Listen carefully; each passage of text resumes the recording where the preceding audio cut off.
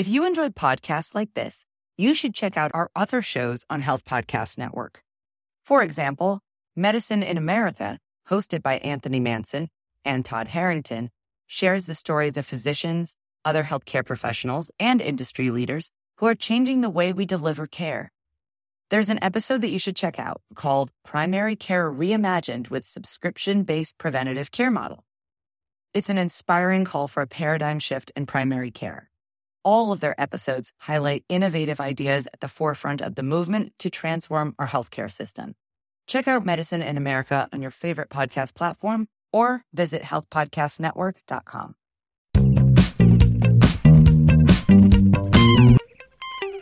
Welcome to Highway to Health. I'm Jeremy Quinby. Hope you're doing well on this beautiful spring day. It is May 2018. I feel like my energy is finally coming back after a long winter and a big push getting into this house. We also just added a new family member, a 2-year-old German Shepherd Akita, maybe Husky mix. I'll put a picture up on Facebook so you can give me some of your opinions. See if you can figure it out for me. He's a super sweet guy. His name is Ezra. Took to the kids right away. And he was being fostered by one of my wife's coworkers who would have probably kept Ezra if he didn't have a dog of his own, and they also just really like fostering dogs and finding families for them. So kudos to him for doing that work. He offered to take Ezra also anytime we leave town, so it was a win-win all around. It's only been 3 weeks, and it's been pretty amazing to see the many sides of Ezra. He's no longer the sleepy, almost worryingly complacent dog of week one. He's now kind of surprising us with his energetic side and his adoration of every one of our 4 human family members. Not quite sure about the cat, and that goes both ways. We had a little issue early on where the cat, we made the mistake of leaving the food out on the floor after Ezra ate, and he didn't eat it all. And so the cat went for the food. Ezra went for the cat. So Sadie is now very skeptical. We've kept them on separate floors and starting to reintroduce smells from each other's spaces. And we've been told that we need to start now maybe feeding them at the same time. So if you have any other insights for how to make this process go smoothly and get these guys together, please let me know. Just a bit of business here, and a reminder to let me know that you're listening to the podcast by subscribing to it. If you love it and want me to continue doing this and have the means, would you also consider donating to this project? You can go to patreon.com/highway to health. Just takes a minute. You can donate as little as $1. So happy to share this conversation I had with Luke Peterson of Peterson Farms with you. He's a young farmer here in Dawson, Minnesota, way out on the western border, South Dakota, Minnesota area. I met him through my friend Dr. Aaron, who's been on the podcast, and his wife is also a nurse practitioner. I believe they worked together at some point. I met him a couple years ago, I believe a couple summers ago. We met for lunch. Dr. Aaron wanted me to meet them, and immediately I was impressed by his intelligence, his sincerity and focus and patience. His dedication to the movement of transparency in food and regenerative farming is something that I've become more curious about in my own life, trying to gain a better understanding of where my food comes from, how I'm feeding my family, and why it's better for me. And Luke really delivers in this conversation with lessons on the business of farming, why crops need rotation, why he doesn't need to use pesticides, herbicides, and the like, and what makes good soil and how caring for soil, the place nutrients live, where the sun's energy is harnessed to turn into that food, becomes our energy. And his doing this is how he cares for all of us. Here's my conversation with Luke Peterson.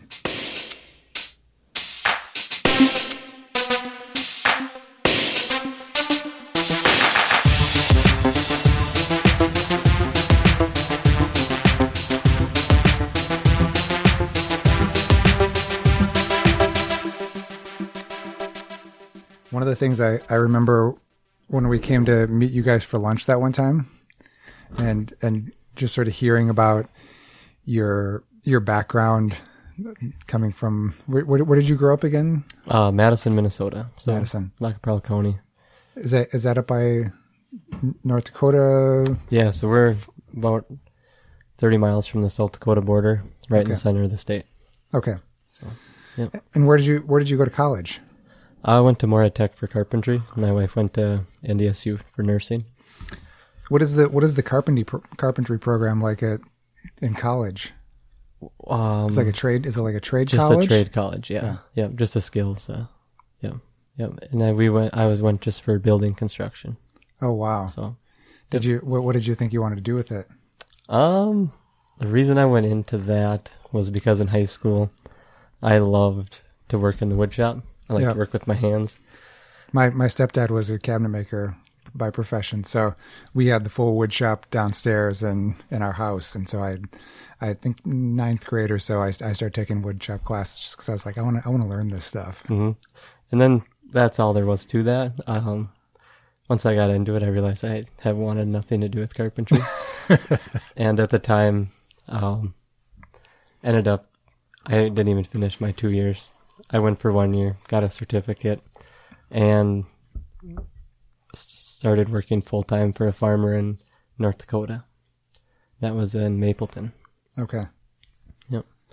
So that was partially because my wife was going to school full-time and just to keep up with finances pretty much. Yep. So was she in school full-time for a while after that? Must have been. Yeah, she continued on and became a family nurse practitioner. So, okay. Yeah.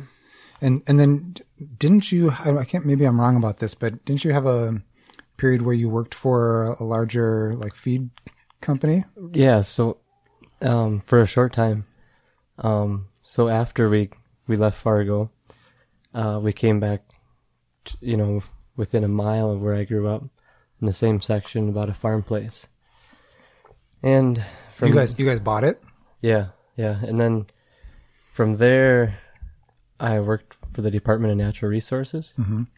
And our job was to maintain native grasslands. Okay. So I was working for a crew for the DNR that covered Region 4 of the Region 4 in Minnesota. So it covered a big area, and we worked on the road. And working on the road, when we had our first kid, got to be kind of a drag. It wasn't any fun. We were gone for 5 days at a time. And so what do you do in that? Well, we would either cut buckthorn, we would cut down invasive trees. Gotcha, yeah.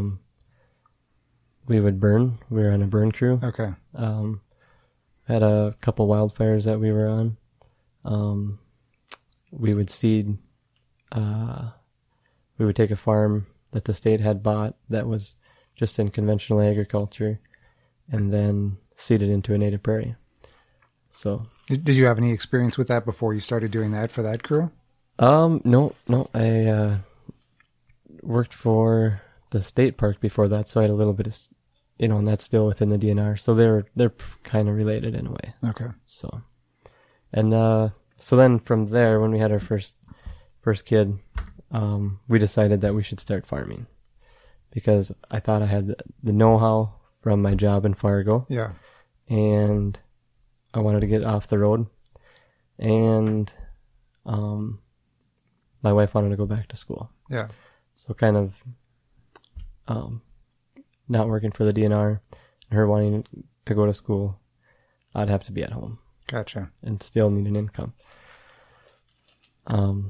So we started rounding up some machinery out of groves, out of old sheds. We bought a line of machinery that basically was either junk or it was something that nobody wanted. So it's been used up. Yeah. Did you have any experience fixing up stuff like that? Not a whole lot. I learned a lot when I was in Fargo, when I worked for that farmer full time. Okay. Yeah. He had a lot of acres. and he had old machinery. Yeah. He would use his machinery until there was nothing left of it. He'd see no value in having green shiny paint. You know, Right. He didn't have that problem, so They needed to be functional. they just needed to work. Yeah. You know, that's all. And I got that from him is, you know, how to fix, how to get it by. Yeah.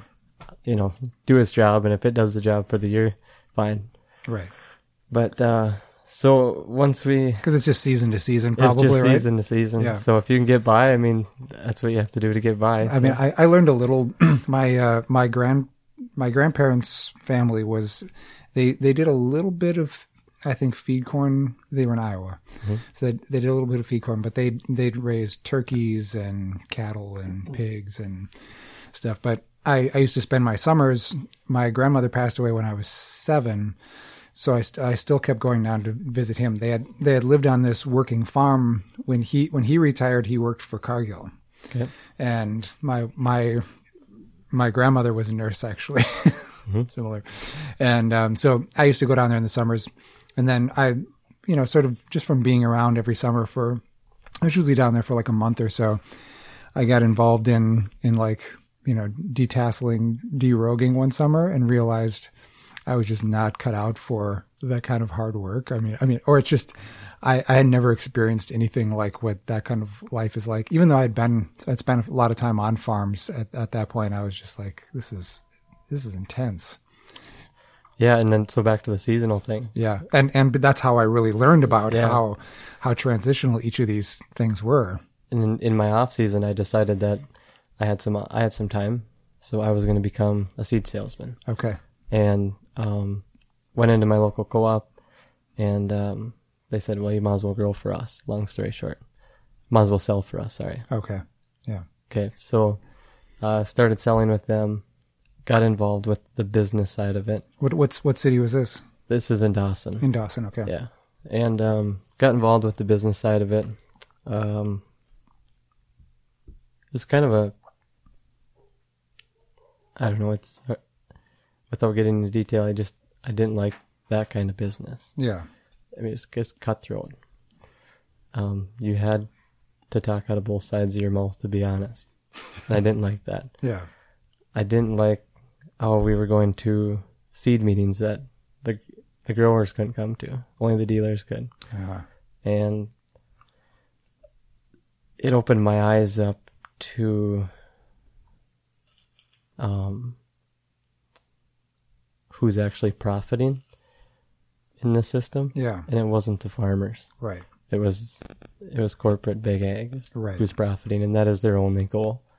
They had no interest in actually helping anybody. Yeah. But you know, they're salesmen, and that's their job.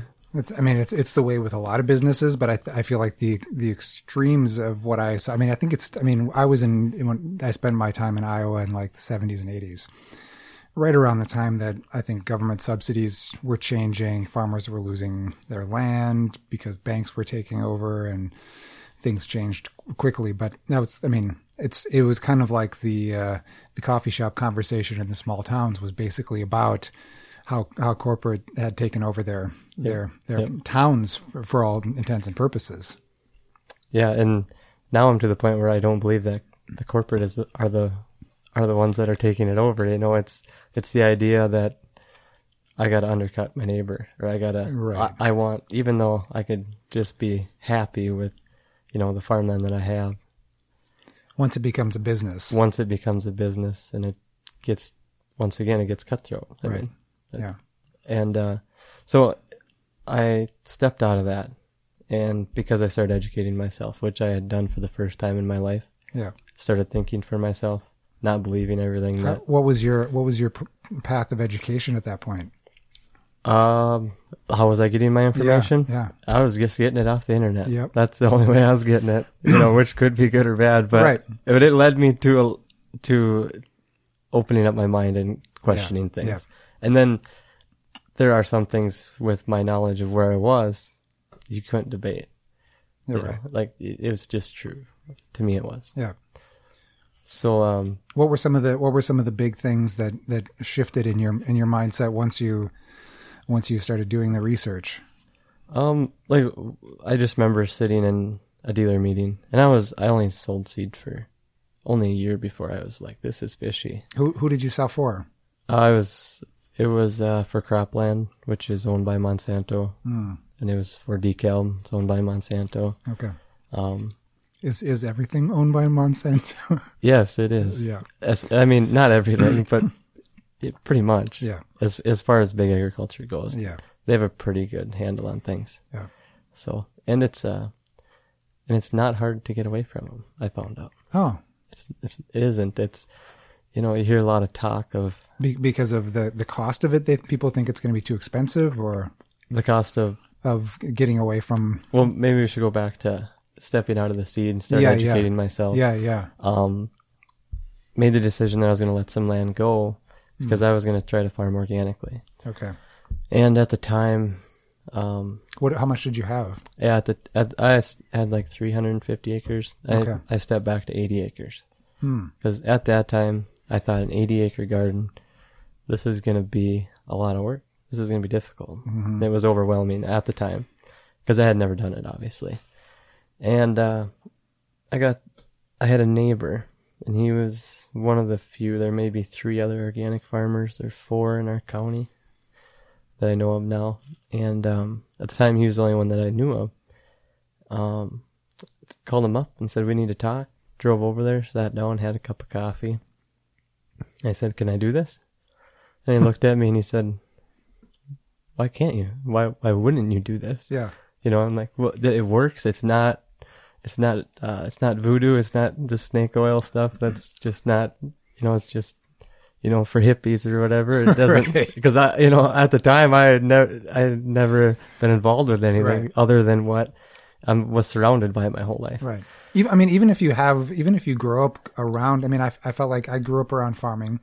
My grandparents had a huge hobby farm, and I saw the farmers doing the work all over the place.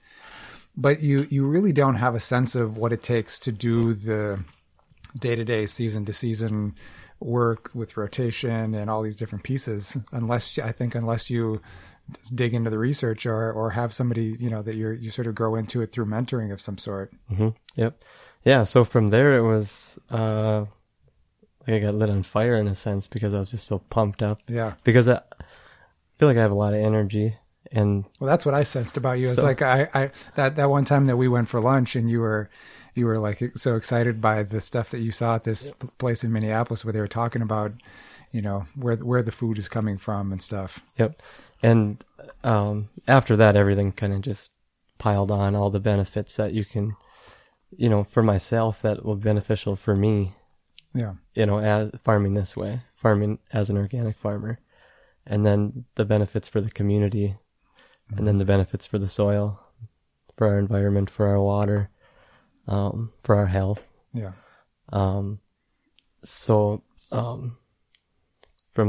From there, I went from being crazy excited to learning more, and then becoming very skeptical as to even if this could work, because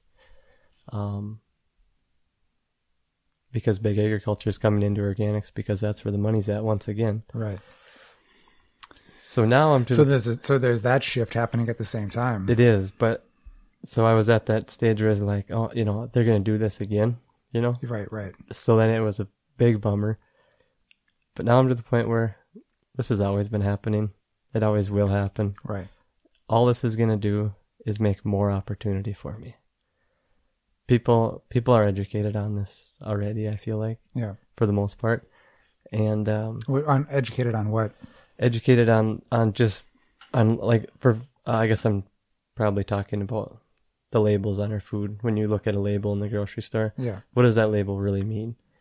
So like right now, I sell my grain to a buyer, and all that it has to have on it is a USDA organic label. Yeah. They have to see my papers. And I have a certifier. I go through a certification process. How often does that have to happen? Every year. Okay. All my grain is inventoried. And do they test things for? Yep. Okay. Yep. They'll have they can come out to your farm on a random day. Ah. Pull a grain sample and test it. Okay. So, so that label, I feel, on my farm means what it is. Yeah. But right now, 75% of the grain that's organic, that's in the United States, is all imported. And it's coming from overseas without any paperwork attached to it. The only inspector is the inspector at the port. And the inspector at the port, all he's looking for is invasive bugs. And if he finds them, he fumigates them. So now you have fumigated organic grain. And that's 75% of what's in our grocery stores right now. And that's the corporate organic, basically. Yeah, that's the corporate organic. So now I'm focusing on becoming local and regenerative. Can you explain regenerative? Yeah. So regenerative agriculture, this isn't going to happen very fast, and it's probably the same risk and the same kind of crazy idea that I had. I mean, getting into farming was a risk and a crazy idea, and nobody does it. Going organic was a risk and kind of crazy and whatever. Now going regenerative is going to be a risk again, but I'm just moving on. Regenerative is simply creating a closed loop system. So right now, organic on my farm means that I don't use synthetic fertilizer. I don't use any herbicides. I don't use any pesticides. I don't use any fungicides. And so I have to manage the pest. I have to manage the fungus. I have to manage my weed pressure. So I'm gonna go a step forward. So I'm getting my manure from off the farm, from other farms in the area, for fertility, to replace the synthetic fertilizer. So what I want to do is I want to create my own and try to mimic a natural habitat. Kind of going back to when I worked for the DNR. So that means you have to have animals as well? I have to have animals as well. Okay. So we're moving in that direction. Okay. Probably start out with beef cows. They're a herbivore. I need a more.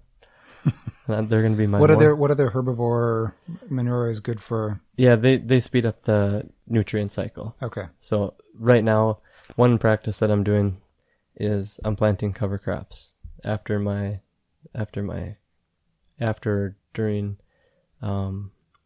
regular crop. So that crop may take 10 years to turn into available nutrients for a crop that I'm growing. Whereas if I had a herbivore out there eating it, digesting it, speeding up the process, they could be available the next year. And then I wouldn't have to go off farm and purchase that. And transport. And everything else that goes along with it. So.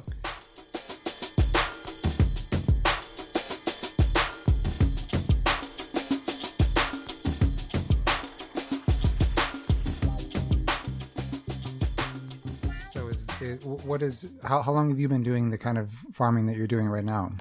3 years. 3 years. Okay. Yeah. And you're now how many acres are you managing? You still have 80? No.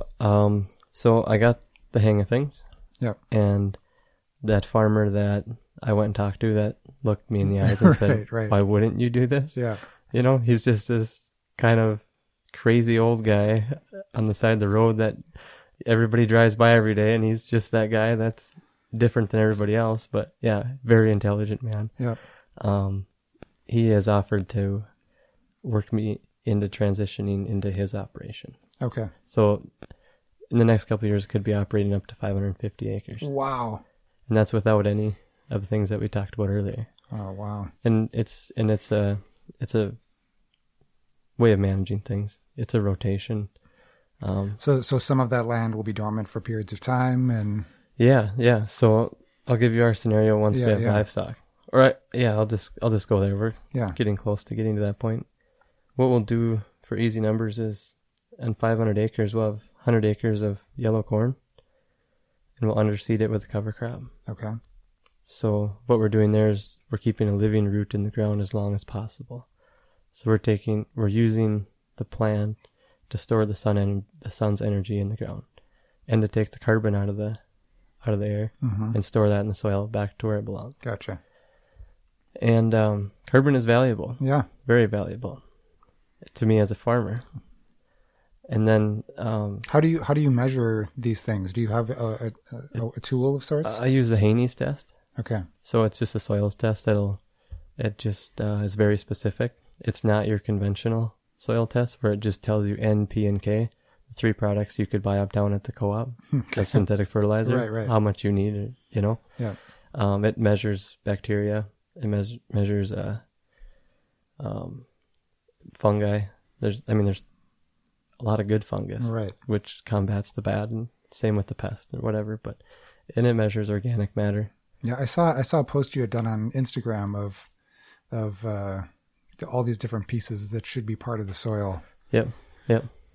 So, yeah, that's a very long, broad topic. Like what should be a part of it, but well, go into it as much as you feel comfortable, because to me that's what's starting to become more my curiosity. I mean, early in my career, I actually kind of did a little detour thinking maybe I want to get into teaching nutrition. I felt like I'm dealing with a lot of different health issues with people.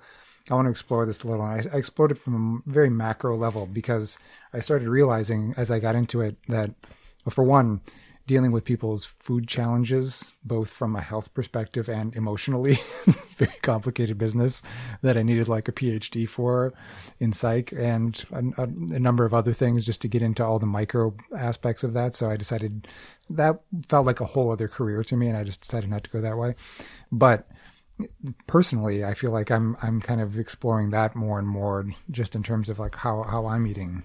It's where your food comes from, right? Right. It's where our health comes from. Comes from the soil. Yeah. So it is our medicine. It is. So if the soil isn't healthy, we can't expect to be. Right.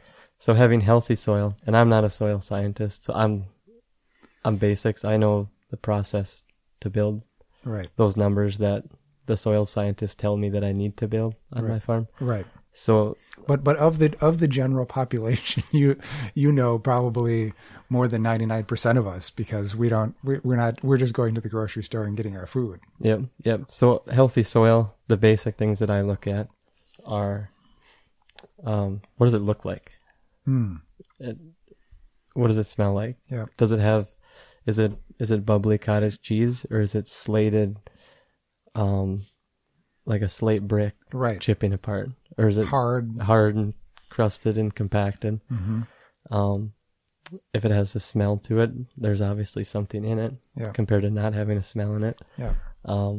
But I think healthy soil consists of mycorrhizal fungi, which is a web of fungi that can get into smaller pores in the soil that will deliver nutrients from the soil to the plant roots to be taken up. They're kind of the agents that make that all happen. Yeah. They're the veins. Right. Interesting. And and then I suppose, well, bacteria. There's enough bacteria. There's 2 tons of good bacteria in 1 acre of soil. So that's equivalent to 2 cows standing on that acre. And that's what an average farm in my area can feed on pasture, 2 cows per acre. So you think of the bacteria as the same as that. You would never ever think of not feeding those 2 cows. Why would we ever think of not feeding the bacteria? Right. Yeah, and then there's the fungi that we talked about, the bacteria. And the organic matter. The organic matter is everything that isn't just rock, basically crushed rock, sand, but organic matter is just my cover crop.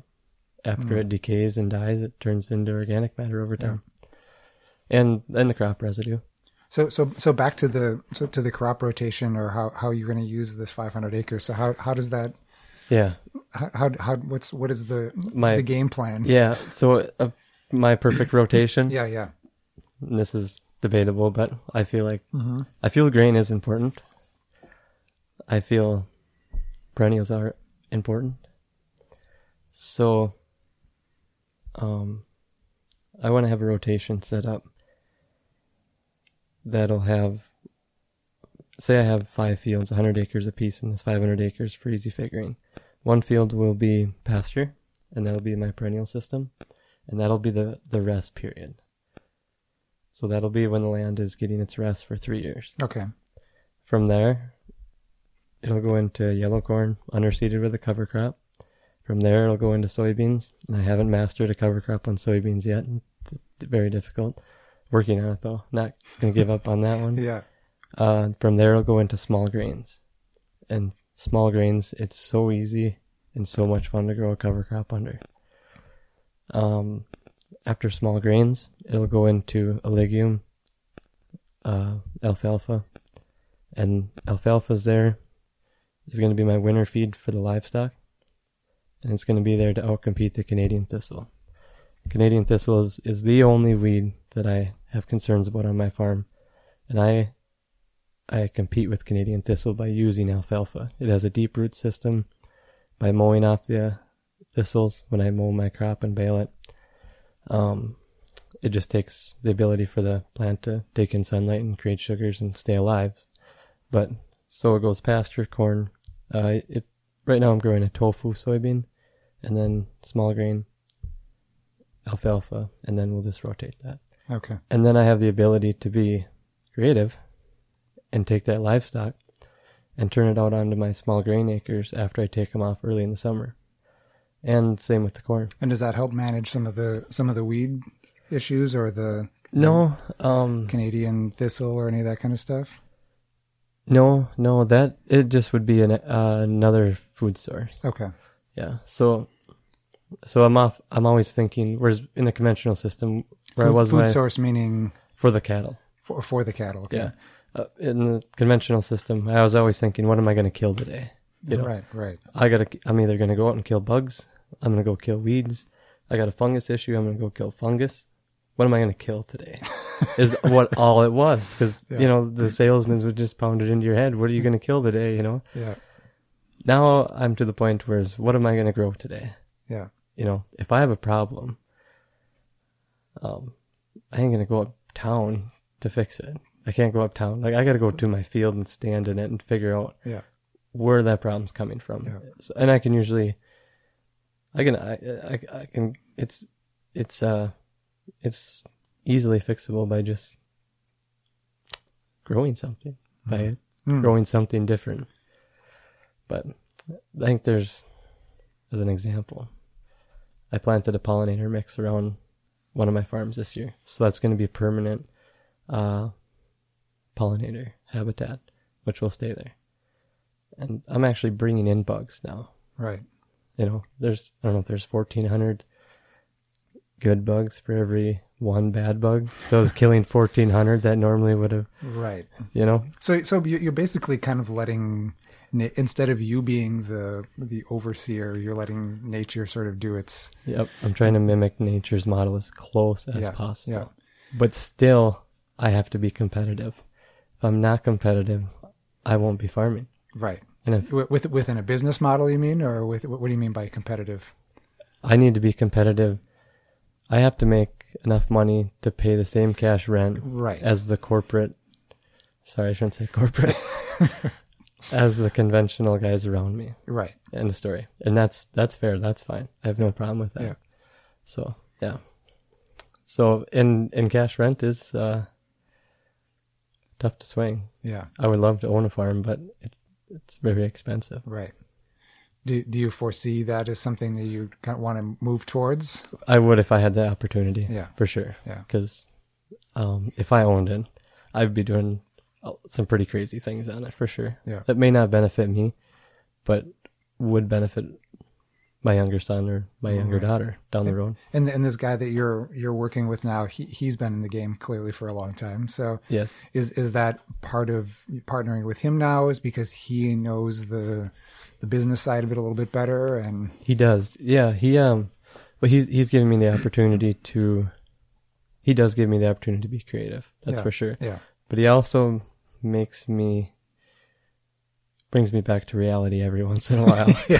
You know, because I mean, there's so many different influences. It's incredible. So, but yeah, it's a good mix. We work really well together. Yeah. So I mean, I've having tried businesses in the health realm, I know the challenges of rent, and I know the challenges of employing people and all those things. And, it does get to a certain point where you have to kind of figure out, what level of growth you want to, I mean, there are parameters that you need to kind of decide you want to stay within eventually. for sure. Yeah. If you don't know how big you want to be, you'll never be big enough. Right. So, and I was scared, and I didn't want that to happen to me. I was specific that I wanted to be small and specific and do something that actually matters. Right. And so it was questionable if I wanted to move into an operation that size. But moving into an operation that size puts me on more level playing field with with everything else. I mean, we live in an age with some crazy technology that we can be utilizing. It's not a bad thing to utilize them if we're using them for the right things. And in the grand scheme of things, this also helps me integrate the livestock aspect. So I'll have enough acres to have enough cattle to actually have it make sense to get up every morning and deal with it. Right. And not just working for free all the time. So. Which, I mean, any new business has the same kinds of challenges. I mean, they say 5 years it takes to kind of like get profitable. And I always thought, I'll figure out a way to game this and make it happen faster. Yep. And it's just, there's always something that comes up it's really a matter of experience. Like it's beyond my scope, and I didn't foresee this. And suddenly, as I thought things were going well with my business when I had started one in New York, in Brooklyn, and then 2008 happened. Like, I had a great 2 years leading up to 2008, but then had to figure out how to deal with, like, I got a bunch of employees. Now, what am I going to do about my employees? So, And with the sense of what I see coming in organics, that scared me for a while, but now I see it coming. So now I can move. I know the difference. They're pretty easy to call out now. So I can, I'm small enough and versatile enough where I can move fast. Yeah. So I know I've seen you doing a little bit more with like social media, and are you connecting to other people in the US now with using technology in that way? Is that part of your? That's my plan. That's your strategy. That's my strategy. That's the only way I can be transparent. Yeah. That label on the shelf, sadly, it's hard to say this because there are so many good farmers that follow the rules and go above and beyond the rules. Yeah. But that label is questionable. Yeah. The integrity of it. Yeah. So with social media, if you buy something from me, that's my way of being transparent to you on a daily basis. Right. Yeah, I like that. And I like that you guys kind of put that in your website too, that's the purpose of it. Yeah. And it makes sense because I mean, that is the way I feel like everything has to go in some respect at this point. And the way the way that the business economy is starting to change and adapt to that or adjust to that new way of being, I think is a really positive thing. It's just that people can also keep telling you a lie over and over again long enough until you believe it. Right. Yep. and there's always corrupt, there's always these people who are coming in and I have never actually heard the statistic that 75% of our grain is coming from overseas. So that's shocking. I'm like still amazed. And it's sad because think of the money. Not that, I mean, it's not bad to import or export or have free trade. Right. It's just whether or not it's legit or not. Right. And they found out that most of it isn't. And I think the USDA's hands are tied. Yeah. They're not really the ones pulling the strings. There's a lot of good people there that honestly probably stay up at night worrying about it. Yeah. Probably can't do anything about it. Do you feel like because of all of this stuff and because of your need to have transparency between, you and your market, that you're becoming more of an educator? Is that something that you... Yeah. Not good at it, but I mean, I'm going to give whatever I got. Yeah. So is that part of the reason for doing some of the conferences you're doing around Minneapolis right now? Yes. Tomorrow we have I don't know what you'd call it. People are going to get together on a Sunday afternoon and actually talk about something that matters. Yeah. And, we're going to talk about why local grain is important. Yeah. Why buying from your neighbor is important. Are you sourcing the Minneapolis-St. Paul area? Yeah, so I source grain to Bakersfield, Okay. and they're located within the food building. Okay. And what I do is I harvest my grain. I keep it in storage on my farm site. And when they need a truckload of grain, I haul it to Murdock, Minnesota. And a guy cleans it, puts it in totes. And from Murdock, it goes directly to Minneapolis. So it almost takes, well, it doesn't take a direct path, but about as direct as you can get with this system. And Steve Horton makes some beautiful bread out of it. And they're doing really well with it. That's cool. And with selling to someone like Bakersfield, once again, the transparency is there. You know? Yeah. I know who they are. They know who I am. Solves a lot of problems. And the market starts to trust him and the food that he makes. And now the consumer actually has a legitimate source of something they need that they can go buy and actually make a difference. Yeah. And then, you know, if you start connecting with other people that you would never have any access to through your community market through the internet and realize, oh, you're also connected to this same buyer or something, then you kind of build the whole trust network, right? Yep. So it's there's definitely a demand for this type of thing. That's awesome. So what are you most excited about now? Like, what's your where do you see things going for yourself, and with what you've learned in the last few years? From here, I have to become a closed loop system. That's what I'm excited about. Because then once I have it all, and I'm being greedy, aren't I? Like, I want it all. I want the manure. I want to save my own seed. I don't want to go buy anything. Mm-hmm. I can get all that without spending money to somebody out of the community. You know, I can buy seed from my neighbor. Right. You know, if it's organic and all that. But so I guess what I'm excited about now is just becoming regenerative, and that's having a closed loop system. And where you're not having to source things that have to be shipped in, and where you're everything is local. And so I'm gonna try to direct market my beef when the time comes. Okay. Keep that local. With my corn, we've had ideas of turning it into chicken feed, or even growing a polyculture chicken feed mix, where I would throw 7 different small grains in a drill, go plant it, let them grow. I would swath it, harvest it, put it all in a bin, grind it, put it in a bag, and sell it locally. So there's a lot of benefits to that system too, I guess. So for a city dweller like myself, yeah, is there any way that what would you suggest? I showed you our little backyard plot. What kind of thing could we do to create a closed loop within like our little thing? Is there anything that we can actually do? Yeah, chickens.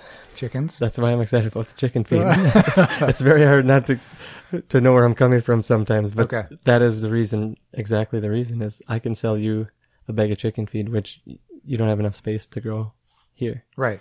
So, I mean, that's as close as we can get right now. So if you had the chicken feed. So if I had chicken feed and chickens, then I create my own You would create system. What we just talked about. Yeah. That closed loop system. You'd rotate your garden crops with your livestock, which would be the chickens. Yeah.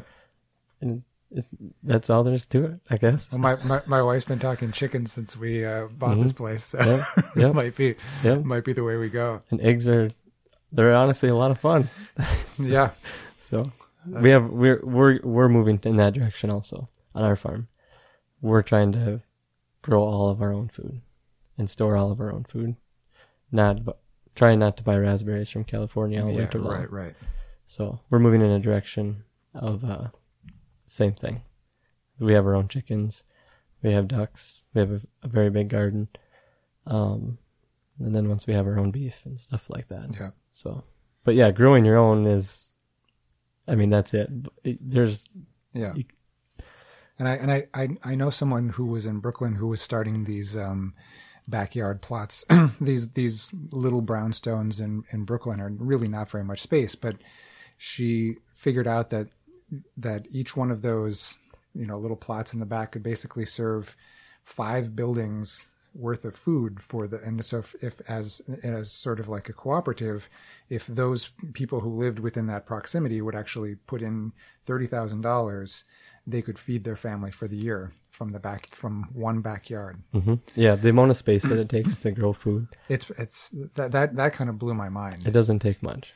So it shows you how much wasted land there is out there. Yeah. And the idea of feeding the world, well, once you grow a garden, it just kind of, when you see it, it's, okay, what's the issue here?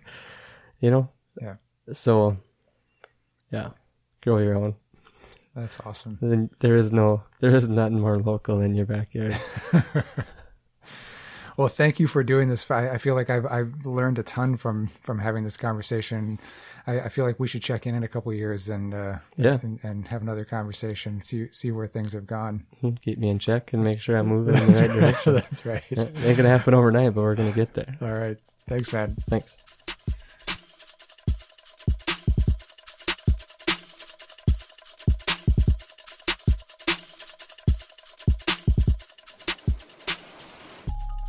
Luke Peterson, folks.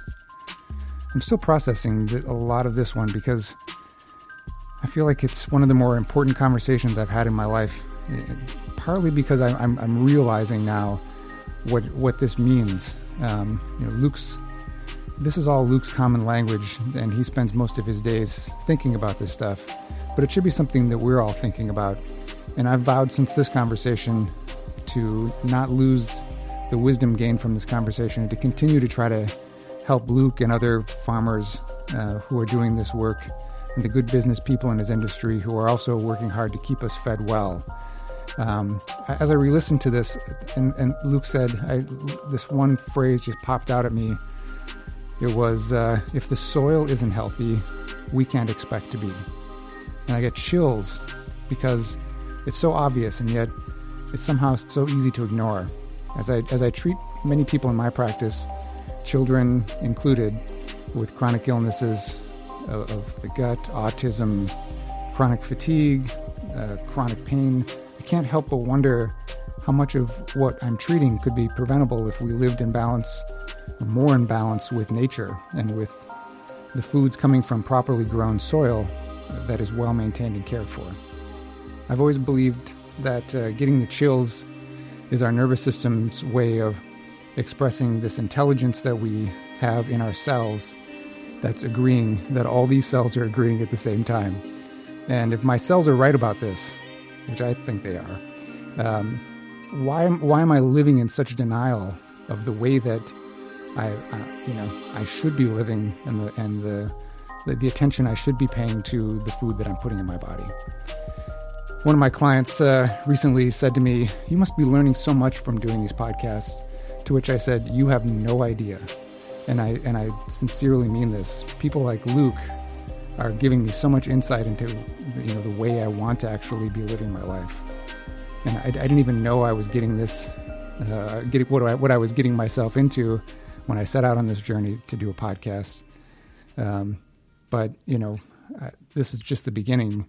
And I want to try to, figure out more of why we are struggling, individually and culturally to get ourselves on the right track. I hope you're feeling the same way about listening to these podcasts and guests. Thanks again to Luke for taking the time to come do this with me. You can check him out on Instagram at Peterson_farms. He's got some beautiful pics and videos of his farm, his family, his day-to-day life on the farm, his thoughts and his struggles and successes, sometimes in videos, which are really quite amazing that he's taken the time to do this. If you also want to learn more about my project here at Highway to Health and what I'm building, you can go to patreon.com/Highway to Health. I've got a 2-minute video on there of what I'm planning to do with the dollars that you donate. Thanks for listening. I'm feeling the love lately. Maybe it's the spring weather, but it's also coming from your warm emails, from all of you who know me and are telling me face to face. If you don't know me, you can always email me at jeremy@highwaytohealthpodcast.com. Send me your comments and questions. I promise to read every one of them. Until next time, be good to yourself, be kind to each other, and take care of your planet and your soul. Be well, my friends.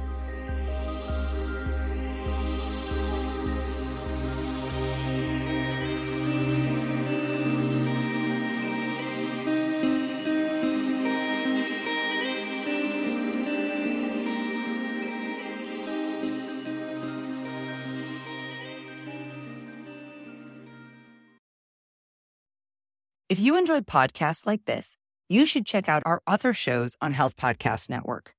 For example, Medicine in America, hosted by Anthony Manson and Todd Harrington, shares the stories of physicians, other healthcare professionals, and industry leaders who are changing the way we deliver care. There's an episode that you should check out called Primary Care Reimagined with Subscription-Based Preventative Care Model.